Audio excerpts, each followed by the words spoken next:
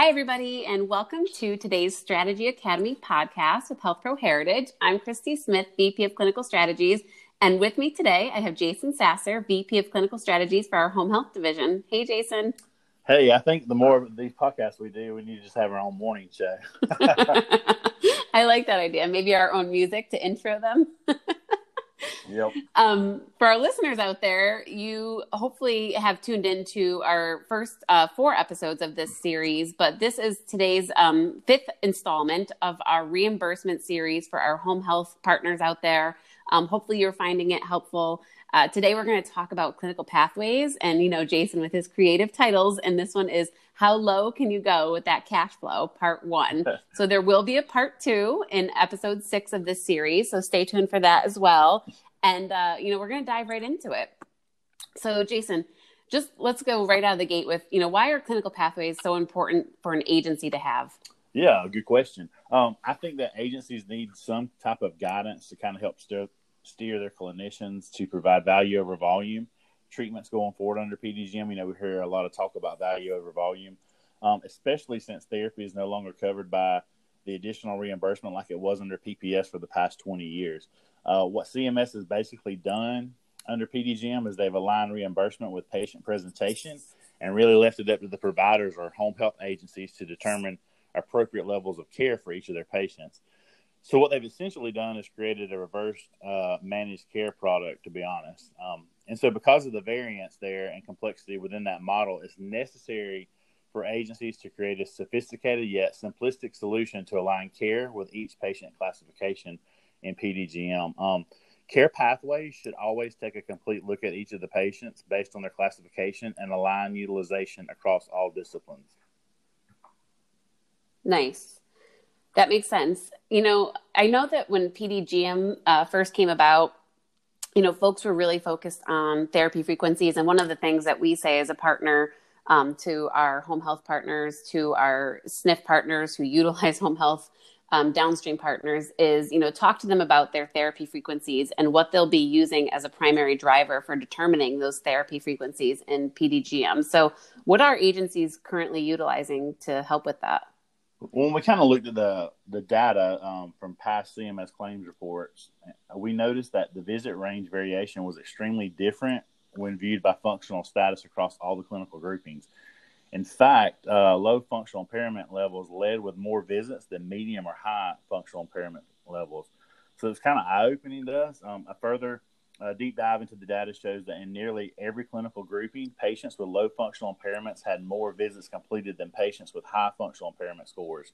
So it's kind of puzzling. So across the board, there was a difference of around $1,800 in reimbursement within the visit ranges. Wow. So we were kind of sitting there scratching our heads because we thought it would be kind of the opposite, Yeah. And so then we kind of contacted NOC and we performed a survey in collaboration with NOC that netted the results indicating that agencies did report functional status as the primary driver for therapy frequency, especially in PDGM. So you're saying that scoring the OASIS correctly, specifically the questions that do influence the functional impairment is vitally important for folks. Yeah, but I kind of say that with a twofold answer, and here's what I mean by that. We do know that the 8 questions on the OASIS that impact the functional impairment score level, and I'll just kind of go through them real quick so everybody knows. It's M1800 grooming, M1810 current ability to address upper body, M1820 current ability to address lower body, M1830 bathing, M1840 toilet transfer, M1850 transferring, M1860 ambulation and locomotion, and then M1032 risk of hospitalization. So that's the ones that really influence your functional impairment level. However, I want to ask everybody a question. Does everybody know what the top 2 influencers out of that group are? And if you don't, there's the 2 that are the biggest influencers are M1830, which is bathing, and M1860, which is ambulation and locomotion. For those 2 functional impairment level alone, you have up to 20 to 23 points just sitting there on the table for you to capture. And you got to remember there are 12 clinical groupings, and the ranges for each low, medium, high levels are different across each groupings, and they can range from anywhere from 0 to 68. So when you look at it as a big picture, it generally influences the reimbursement by 10 to 25%. The functional impairment level does. So you can say up to 1/4 to 1/5 of your impact is due to revenue that comes from your functional impairment level. And now, I'm not saying that the functional status or functional impairment level score is not important, but what we do want to recognize is the importance of tying your therapy and nursing frequencies to a more complete patient presentation versus isolating resource utilization to just one payment factor. You got to remember that under PDGM, there are 5 factors that influence revenue. You have to look at the patient holistically and really center your plan of care on what they truly need and for them to meet their goals and to be functional again.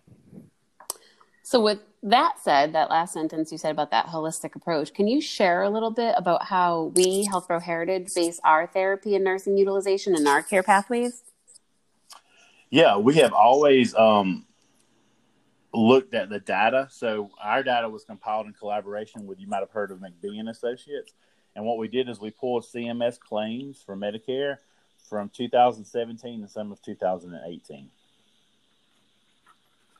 Oh, wow. So how did Health Pro Heritage create the actual care pathways that folks are utilizing? Or were there any significant findings in shaping those up that helped us with the data when looking at those therapy and nursing visits? Yeah, so we have always assumed that, kind of therapy played a key role in achieving outcomes, but for the first time, we actually have data now as a company to support that claim. This data, like I said, was compiled in collaboration with McBee and Associates from 2017 and 18 CMS claims data. So what that data does is it compares therapy and nursing utilization between the national utilization, which is a 3.5 star, to that of 4 and 5 star agencies.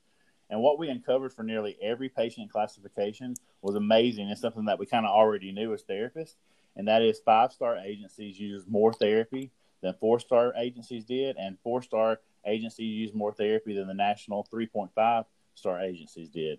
Because of this, when we developed our clinical care pathways, we wanted to make sure that they were in line with the gold standard of 4 and 5-star agency practices.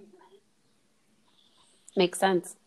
And now I think I'll know the answer to this, but I'm just going to ask it for our listeners out there. So have you seen agencies that use our care pathways show financial success and improved outcomes?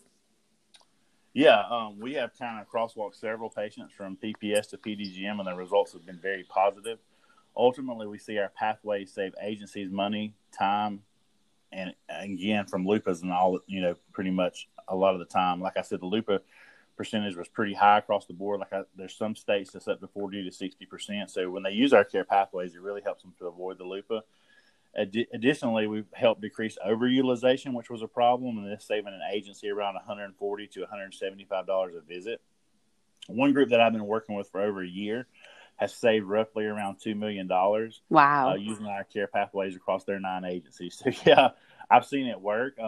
This also helps with outcomes. It identifies if agencies are actually underutilizing therapy as well in nursing, which can move the meter for improvement on functional items and prevent rehospitalizations in long term. That's crazy.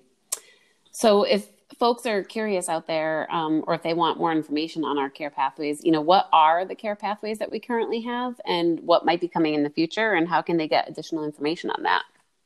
Yeah, the current pathways we have right now, I'll just kind of run through them real quick. We have the cardiopulmonary pathway.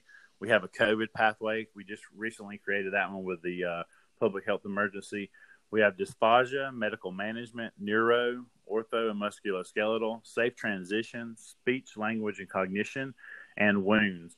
And the ones that we're currently working on right now is we looked at the top 3 diagnoses from each clinical grouping and kind of decided where we'd go from that. And we have CVA in the works, dementia, Alzheimer's, Parkinson's, lumbar thoracic, diabetes, urinary tract, lymphedema, multiple sclerosis, upper extremity fracture, lower extremity fracture, and CHF and hypertension. So some great ones are in the works that should be completed by the end of the summer. So I'm really excited about them. And the best way, if you want to kind of have access to our care pathways, is to contact us at Clinical Strategies at Health Pro Heritage, or myself at jsasser@healthproheritage.com. Awesome. Thank you, Jason. Well, that concludes part 5 of our reimbursement series. How low can you go with that cash flow part 1? But I hope everyone out there will tune into our next installment for number 6, which is how low can you go with that cash flow part 2, where we're going to talk about specialty programs. Thanks so much for joining today, Jason.